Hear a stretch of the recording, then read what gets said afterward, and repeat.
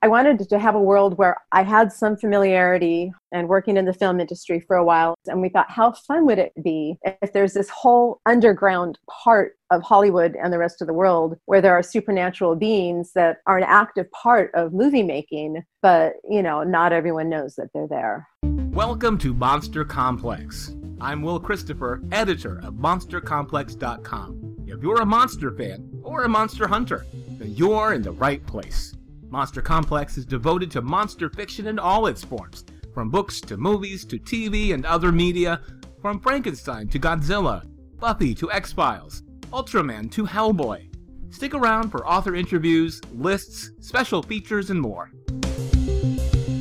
Dana Fredsty is an author and an actress with a background in theatrical sword fighting. In fact, her credits include the cult classic Army of Darkness. Her Spawn of Lilith series stars a Hollywood stuntwoman who is secretly a demon hunter paying off an ancient family debt. The latest book in the series is Blood, Inc. Having killed her last producer, stuntwoman Lee Strigga's next film shoot takes her to the voodoo-soaked bayous and haunted back alleys of New Orleans, where an arcane tattoo artist is using his clients in rituals that will open an interdimensional gateway for a demon god from beyond the stars. In this interview, Dana takes us behind the scenes of the series and shares some of the real-life experiences behind her character's day job. Your most recent book in your Lilith series is Blood, Inc. And then you are in the middle of writing the third book, Hollywood Monsters, which will be available right at the beginning of 2021. Yeah, January 12th, I think, is actually the official date. So talking about Blood, Inc., which is the one people can get right now, how does this fit into the big picture of your Lilith series? Well, it's the second one in the series, and this is a series where there's an overarching story that runs the length of the series, and whether it ends at 3 books or goes on for another 12, I've got a huge, the tip of the iceberg is what's out now, and I've got a lot of, iceberg underneath stuff that I've got planned. This one continues the story from the first book, but they're also meant to be standalones. If you pick up a book at any point in the series, you're going to get a complete story, but I'm hoping that people would want to go back and read the books before that to kind of go, okay, well, she's talking about this character or making a reference to something here. Let's dig into then your main character. Her name is, and you're going to have me the pronunciation, Lee, is it Striga? Striga. Striga, okay. Yeah. She's an actress, she's a movie stunt woman, and she's a demon hunter. Yes. Some of her characteristics, particularly those where she's working in Hollywood, come from your experiences. How much is she a version of who you would be if you lived in that world? All of my main characters, to some degree, have at least a little bit of me in them, because I find it easier to write truthfully if I give them at least a couple of attributes that I also have. But I don't know that I would say, maybe 10%. I don't know. Maybe she's more what I would have been younger Dana, more dramatic Dana. I'm a lot calmer than I used to be.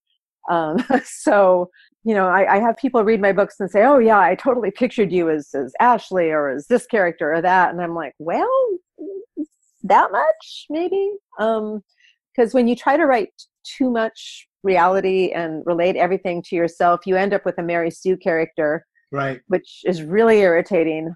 And also, I think that it's not as believable as when you take that little bit of truth and then you deviate and you create something new. So yeah, I'm going to give it a 10%, a solid 10%. All right. Is her name Striga because I noticed it's similar to the word Strigoi, which is a Romanian, like a spirit or vampire. Is that a coincidence? Is that intentional? When I was researching for the first book, I did a lot of research on Lilith and a lot of her, her legends, the scattered ones that there are. Her totem animal is an owl, and Striga also means screech owl.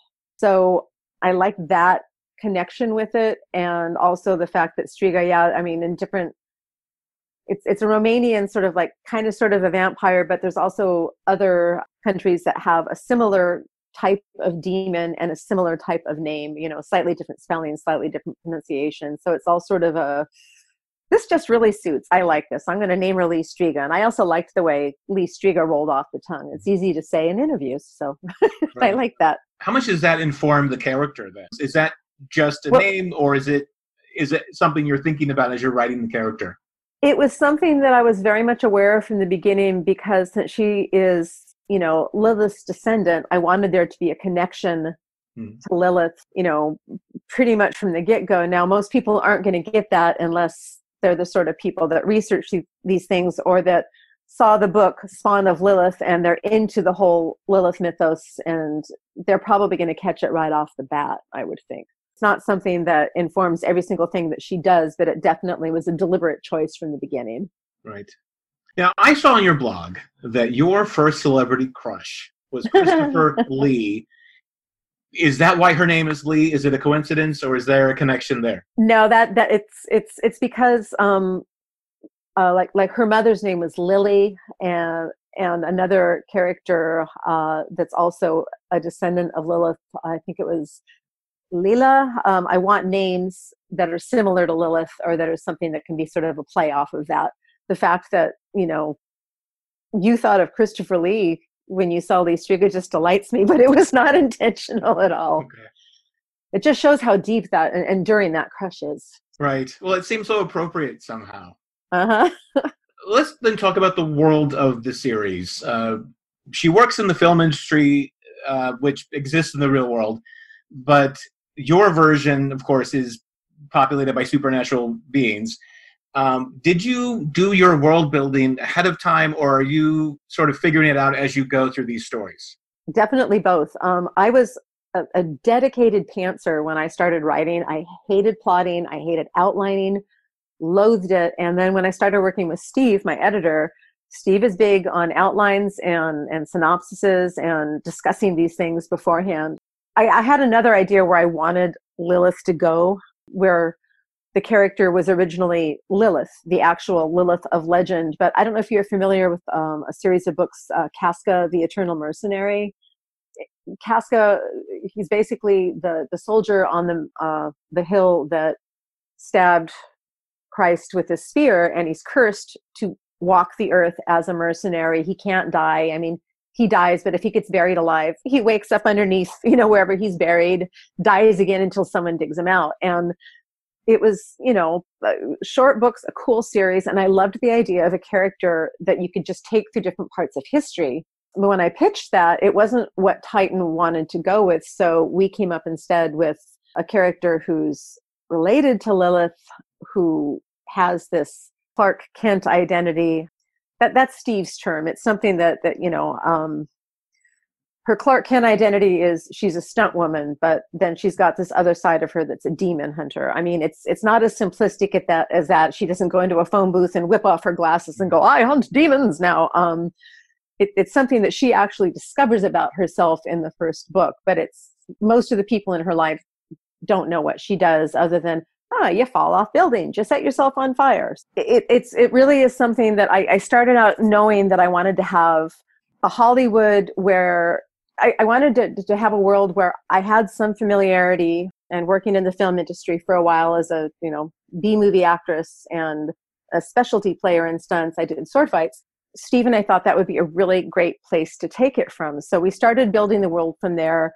We wanted to have supernatural creatures, and we thought, how fun would it be if there's this whole underground part of Hollywood and the rest of the world where there are supernatural beings that are an active part of movie making, but not everyone knows that they're there. But every book I write, I discover something new about the world. I'm a big believer in doing some research and finding one line in one book that just sparks a new idea that gets added onto that world. There are a lot of ideas and themes as these books are described, as we explore, and as you talk about in interviews, there are a lot of different ideas and themes ranging from your work experience, which we talked about, to also women's issues in the workplace, women's issues in society. What I'm wondering is, and to make this clear, I'm not accusing you of having an agenda. I'm just wondering, to what extent are these ideas, they're just coming out as you're not doing it on purpose. It's just, this is the book that is coming out, versus you're aware of it and you're kind of almost working this stuff out of your own system? When I started writing the series, there was absolutely no agenda, but the more I started working on them, and are you familiar with Lilith's legend? With her basic. A bit. Well, basically, she is supposedly Adam's first wife, and she did not want to do what he said all the time. She thought missionary position was really boring, so she basically hightailed it out of there, hooked up with the demon, had really good sex and a lot of babies, and Adam pitched a fit, and Yahweh sent some angels after her to have, to come on back, you got to be a good wife. And she basically said, screw you. Her children were turned into demons, and Adam then got Eve as his wife. This is kind of like the ultimate, screw you in the face of patriarchy. And I kind of realized as I was writing it that you basically got this woman, and Lee, Lilith's descendant, she's constantly being herded into doing something because this curse was passed down on her ancestress, and she has to do it because Yahweh says so, and because all of these people are telling her this is what she has to do. And it's kind of like she just wants to do what she wants to do for the reasons that she thinks is right. The underlying theme of it's a lot more in tune with what's going on now. And the more that we are in the situation we are in this country with women's rights being crushed, I have a lot of anger about that, and it is definitely coming out in the book. I want to make it very clear, I don't have an issue with men. I have an issue with misogyny. I have an issue with the way that things have been done in this country and how they're trying to turn back the clock. And I'm actually really glad that this is something that's coming out in the books. And I hope I'm doing it in a way that not only is something that is positive for women to read, but that my male audience, because I have a good male readership as well, that they're going to respond to it in a positive way. You have a lot of other books. You've written other things. This is just the current stuff that you're writing.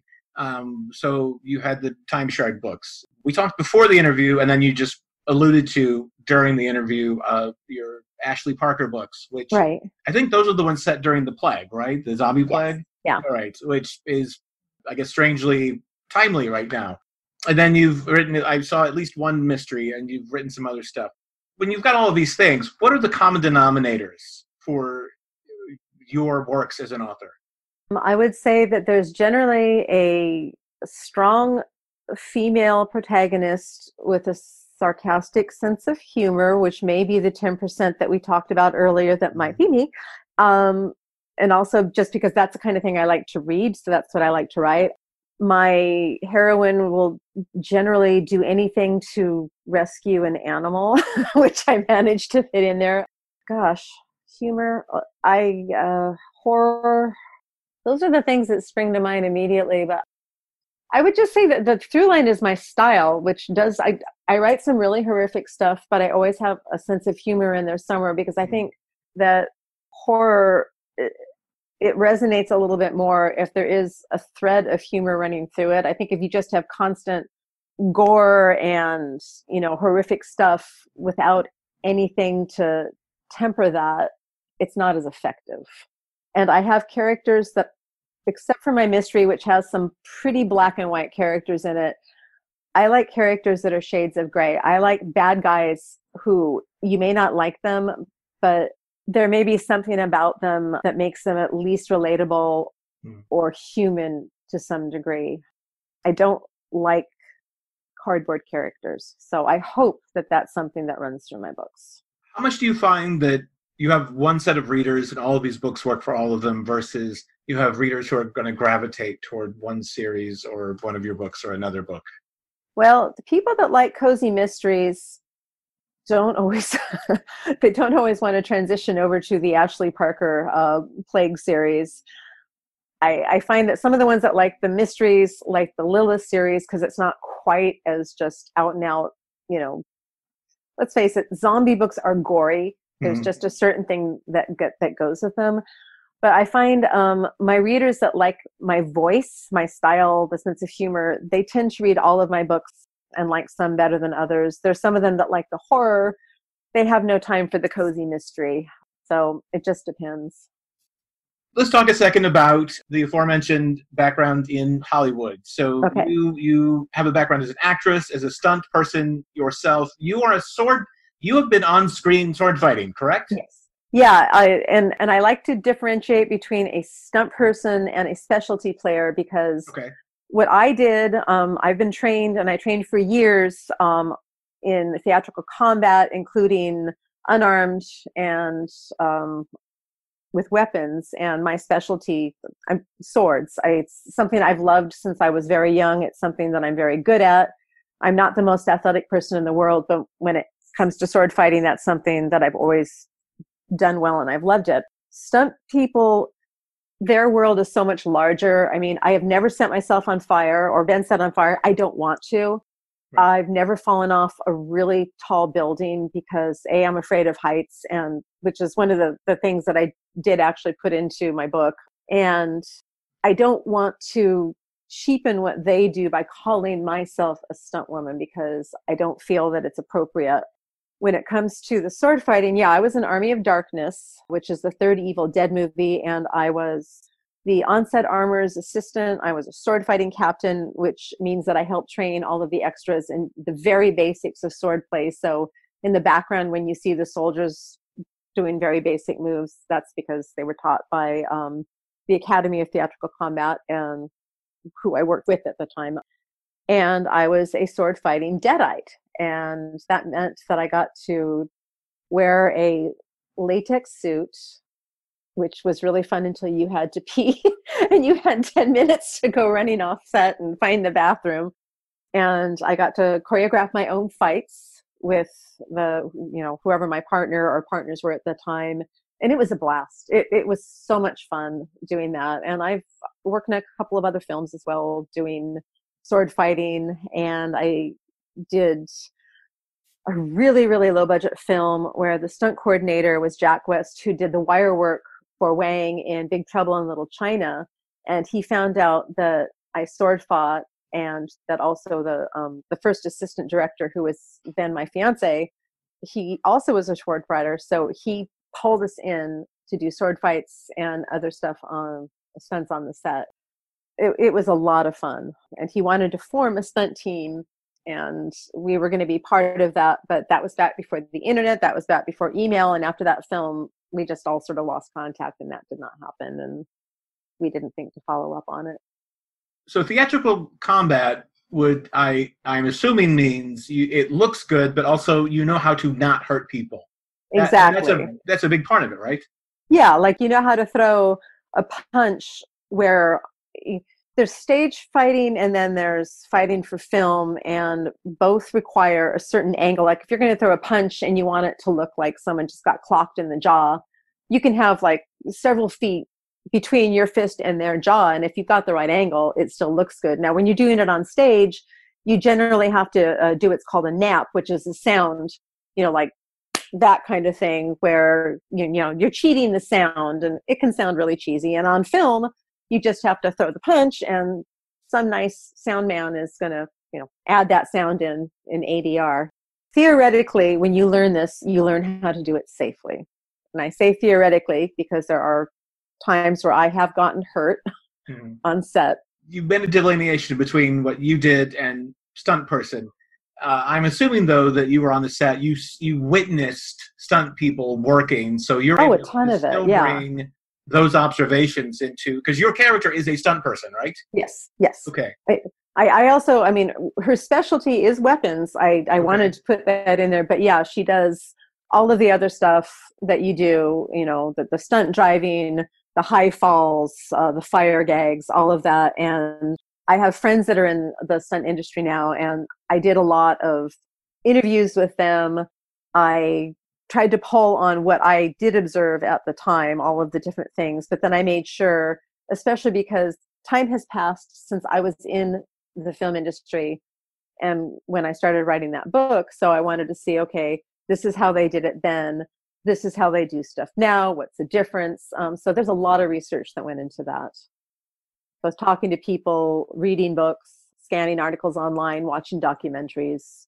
So we talked earlier about women's issues in the workplace, and now we're talking about stunt people doing dangerous things in film. I imagine there's an intersection there of you're able to bring in issues for women specific to them doing these kinds of jobs.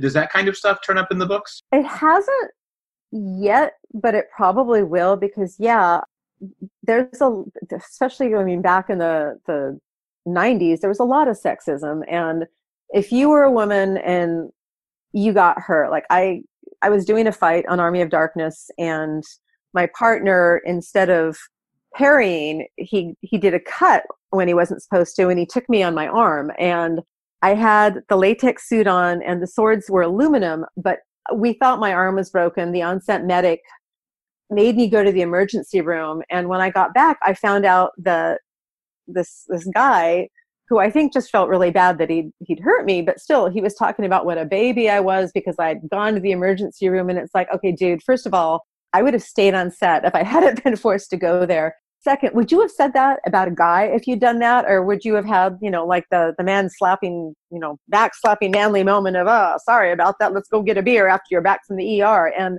it was really, really upsetting, and it still pisses me off even today. And it's been a while. So yeah, I think that kind of thing is definitely did go on. I think it still does go on to some degree, and it'll show up in the book. So, I mean, in some ways I've created in some of these scenarios sort of an idealized world of how I would like it to be. But it was an interview, I think it was with Zoe Bell, where she was talking about how when she's hurt, she doesn't let them know because she doesn't want them to look at her differently. She doesn't want them, to all of a sudden see her in a way that takes away from the job that she's able to do. And if you're familiar with Zoe Bell, she's probably one of the most kick-ass human beings. I totally have a girl crush on her. I mean, she's amazing.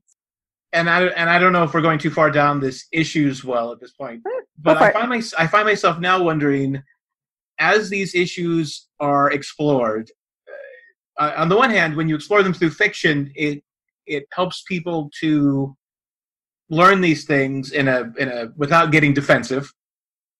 Yeah. But because you're using supernatural characters, I'm wondering now, is there a danger that there's how do you make sure there's not so much arm's length that they feel they can dismiss it? Do you know what I mean? Because supernatural people did that. That's not real. I don't think that's the problem, because some of the people in the series are not, there's supes, which means supernatural, but it's a shortcut word for it. And right. There's humans and people that cross over into both worlds. And there's enough, basically, there's still gender of all sorts in the characters. And I think, like one of the agents, he's a demon, and he's your typical sleazy agent. And I think a lot of agents are probably demons. So, but I don't think anyone's going to go, oh, it's just because he's a demon. It's like, no, it's because he's an asshole. I mean, that's what I think. Yeah. So I don't think that's a problem. So what you're saying is your books are actually 100% true to life.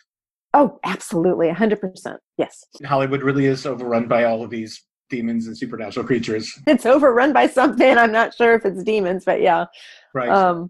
I think that there's enough veracity in the descriptions of the characters and the matching up of the ones that are supernatural with their professions, that it makes sense that certain characters, would align with evil a little bit more, or whatever the, chaotic neutral, chaotic evil, et cetera, et cetera. I try to align them up, according to what I experienced in the industry during that time. And I think I did a decent job matching it. So. Now, what would you say are the best ways for readers to support their favorite authors? Oh, gosh. Well, first of all, buy their books. Go to the library. Find out where you can get it legitimately for free. Authors, we don't mind that you can't always afford to buy our books. We get that. But supporting book pirates, that is bad on every single level. If you like something, write a review. Take the time to write a review. Take the time to post it on Amazon, on Goodreads. Share the fact that you like it, and just keep reading. And also, we all love fan mail. If you like one of our books, send us an email. Unless an author is a real jerk, they're almost always going to write you back, and really appreciate the fact that you took that time, because writing, it's solitary. A lot of writers do not, you're writing into a void, and there's some nights where you're sitting there going, why am I doing this? And I suck. And oh, this is awful. And you can just get one random fan email out of the blue that'll just switch your attitude right around and go, okay, I'm going to go write another chapter. So that's what I would say. Where do you want people to look for you online? IndieBound is a great website where if you want to support your local independent bookstores, and right now supporting your independent bookstores online, I would almost beg readers to do that instead of going to Amazon. I mean, nothing against Amazon. It's just right now they're huge. They've got other things going on. The independent booksellers, they need our support. I would love people to, contact their favorite local store, go to IndieBound. You can find out more about me on my website, which is danafredstein.com. I'm on Facebook, and I have not reached my friend limit, and I'm happy to, talk to people online. Instagram, Twitter, but not really Twitter, because I stay off of Twitter for the most part because it's a lot more contentious. And right now I'm just trying to keep in the zone of writing. So that's what I would say. Great. Well, Dana Fredstein, thank you very much for joining us for Monster Complex. Well, thank you. Thanks for joining me for this episode of Monster Complex. Become a Monster Complex member. Find out how to join our family at patreon.com/monstercomplex. Subscribe to our free online magazine at monstercomplex.com. I'm Will Christopher. We'll see you again for the next episode of Monster Complex.